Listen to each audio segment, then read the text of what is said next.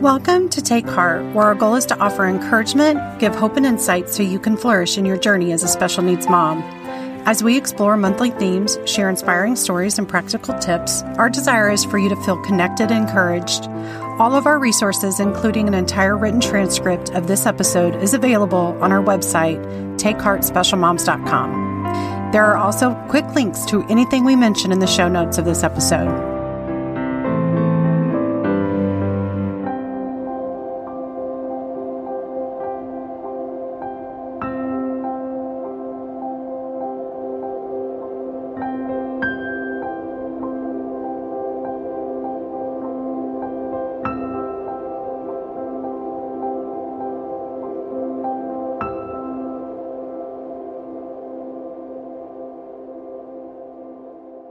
Hi, this is Sarah Klein, and thank you for joining me today for episode 112. This month, we are talking about perseverance.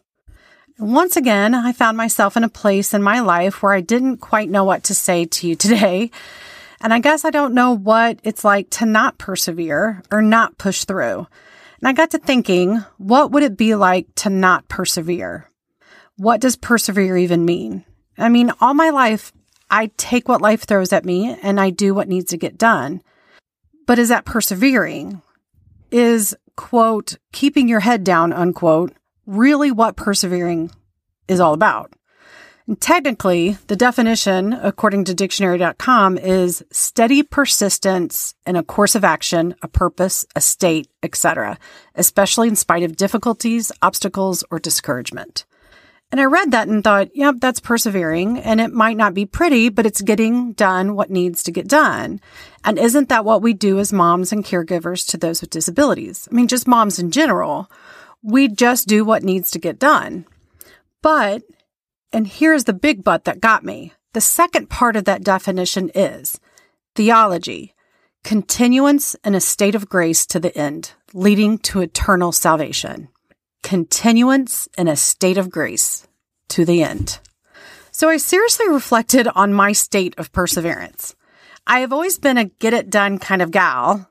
And like I said, it might not be pretty, but I get it done. But that's not all that matters. It's not what we get done, but it's how we get it done.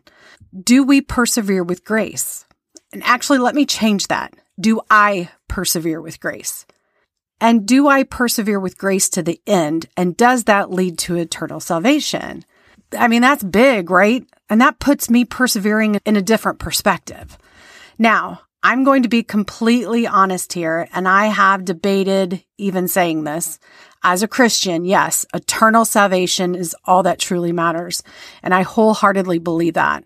But y'all, at 3:00 a.m., when my son needs something and I haven't slept a full night's sleep in who knows how long, or I've heard my co-host, Carrie M. Holt, talk about sitting through the umpteenth surgery, or my other co-host, Amy J. Brown, talking about some of the rad issues she deals with, the eternal salvation perseverance isn't in the forefront of our minds at that moment. At 3:00 a.m., when it's all I can do to just not run into the door frame, or in the surgery waiting room when Carrie is praying for her sweet boy just to make it out of surgery yet again, or Amy's in the middle of a gut-wrenching behavioral issue and she is simply trying to keep her family together, and all she can do is think of that very next second, literally, eternity often slips our minds.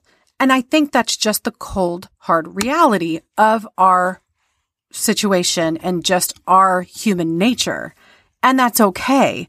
God understands that. That's what is great about our God. He gets us because He created us. He also understands the pressures we are under. So how do we persevere with both of those sides of the definition, the grit and the grace? And that is what perseverance really is in its truest and purest form.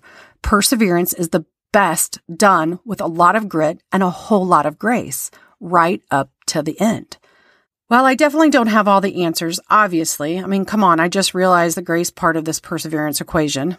But I can tell you how I've made it this far without going completely crazy, misplacing a child, or just being unkind. Well, being totally crazy unkind to people. And those might not be lofty goals to some, but those are pretty big goals for me. So first, I try really hard not to compare myself to others. Try to run my own race. I try not to keep up with everyone else. It's not always been this way, and I fail at this often, but this is my race, and God is the only one really who is allowed to run with me. He's the only one that is allowed to run that race, handing me that little cup of water and cheering me on. He's the only one that's telling me to pick up my pace or slow down, or telling me it's okay to keep going, or to tell me that it's okay to take a break. He is the only one who can tell me exactly how I'm doing. And sure, I can always strive to do better, but perseverance, it's not about running someone else's version of what a good race is. Perseverance is running our race. It's running your race, the race God has carved out for you, period. And second, eliminate. When I have trouble persevering or pushing through, that usually means there is just simply too much on my plate. How many times have you said to yourself, I should be able to do this. So-and-so does this, and so-and-so does this and more.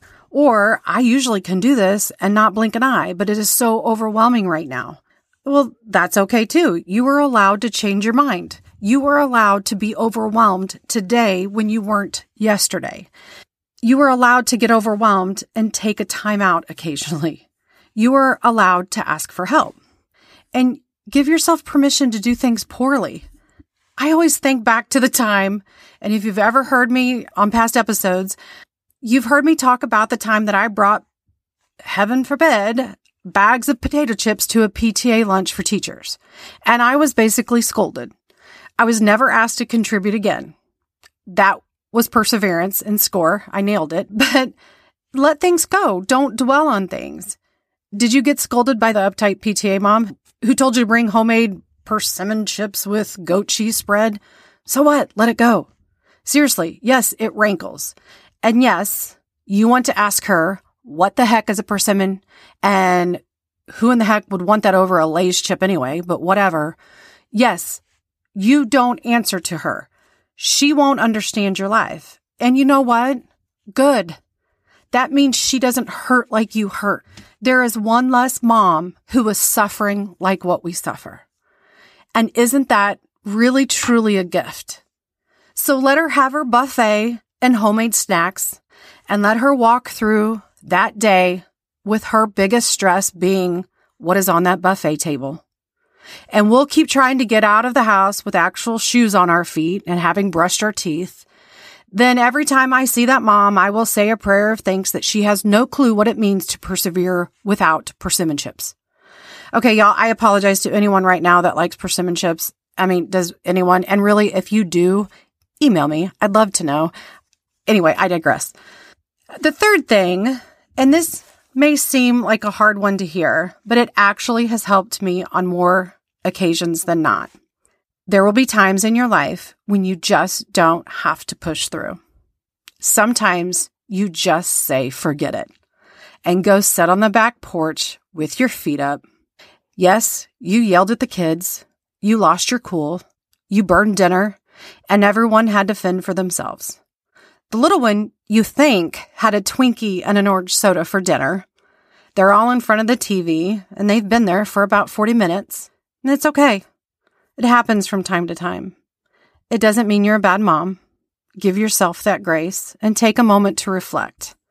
I have asked myself plenty of times, Sarah, what happened right before you jumped down your husband's throat? You weren't really mad that he put his jacket on the wrong hook, right? So Sarah, what was the real problem? What happened before he put that coat on the wrong hook? Sometimes true perseverance is with your own thoughts and your own hangups. Sometimes we have to push through our own doubts, insecurities, fears, or needs. And sometimes that need is to be in control or the need to avoid messy emotions, whatever we are needing to push through or persevere. And one major thing that reminding myself that I don't have to persevere all the time does is it puts it in perspective on whose job it truly is to persevere during those hard times. Who do I rely on when things get tough? Who do I rely on when I need to persevere or push through the difficult moments? If I am always relying on my own power to, quote, power through, unquote, then I am not relying on God, who is my ultimate source of power, my ultimate source of perseverance. Father God, thank you for always being our source of perseverance, our steady persistence, our course of action, our purpose, in spite of difficulties or obstacles or discouragement. And more than anything, thank you for being that continued state of grace right to the end, leading us to that eternal salvation. And God, there are moments and even seasons when we don't feel that we can push through the difficult times. Help us to remember that we don't need to persevere alone. We were never meant to do that without you. Father, also help us to remember that we have each other. We have each other in this community of strong, amazing women who know what it's like to run this race and who know what it's like to fight this fight. And Father, I ask for your protection, your love, and your peace over these women and their families right now. Amen. Thank you for joining us this week on Take Heart. Our prayer each week is for your heart to be encouraged. We are grateful you are walking on this journey with us. If you have any questions or comments, follow the links in our show notes. We love hearing from our listeners. Thanks for listening. Next week, Carrie, Amy, and I will be together to wrap up this month on perseverance.